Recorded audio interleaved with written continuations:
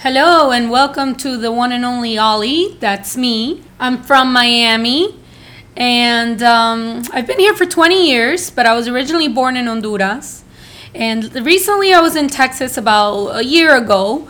And it's really funny how people say, when you ask, the first question you ask is really, where are you from? What's your name? What do you do?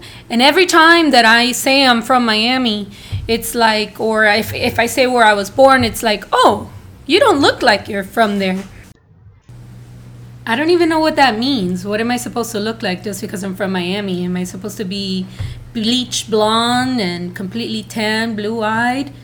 Well, I think there's a really huge misconception about what it really means to be a Miami native. And for all of you out there listening that are not from Miami, maybe you're from some rural part of the United States or wherever you're listening from, you may think that people from Miami just like to party and it's always a great time. Well, like I said before, let's keep it real and let's keep it honest because that is what I'm all about.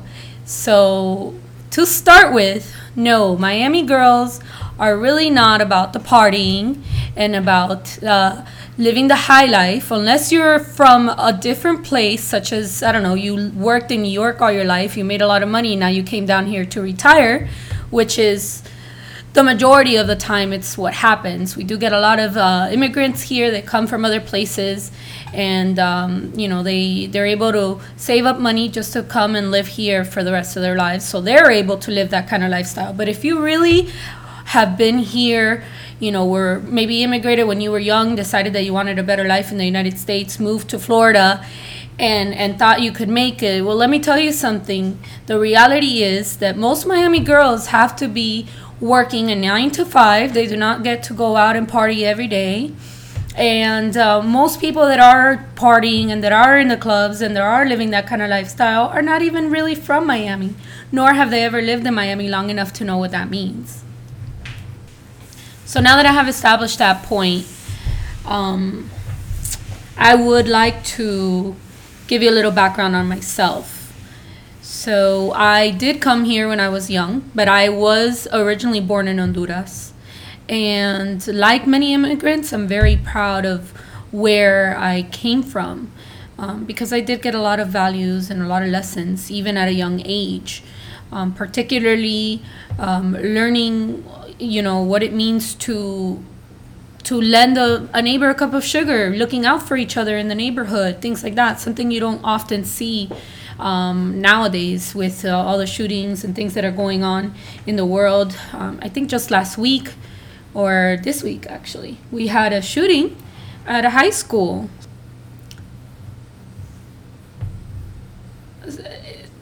Something that you would have never thought would happen in such a wealthy, well manicured neighborhood. So, Miami is a mixture of things. You gotta take the good with the bad, just like in everything in life. So, for me, as someone that has been living here long enough to have a say, there are things that I do love about Miami. For instance, I love the drive that people have in Miami because it's a place that everybody wants to live in. The cost of living is pretty high. And as a result of that, we have a lot of competition in the workplace, just, young millennials that want to make a name for themselves and want to be able to do something that makes a difference in life, which I can definitely relate to.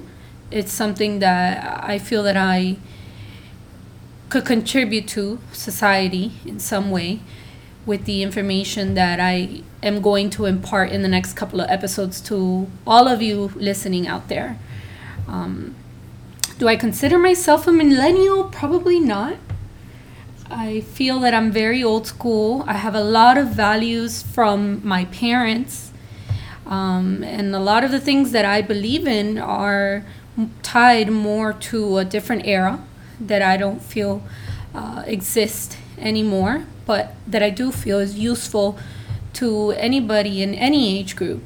And a lot of times people call me an old soul because of the things that come out of my mouth. I should be like those kids in the show, but the adult version. The adults say the darnest things. I feel like when I grow old, I'm going to be that old lady that does not give a shit, and I'm going to start with dessert.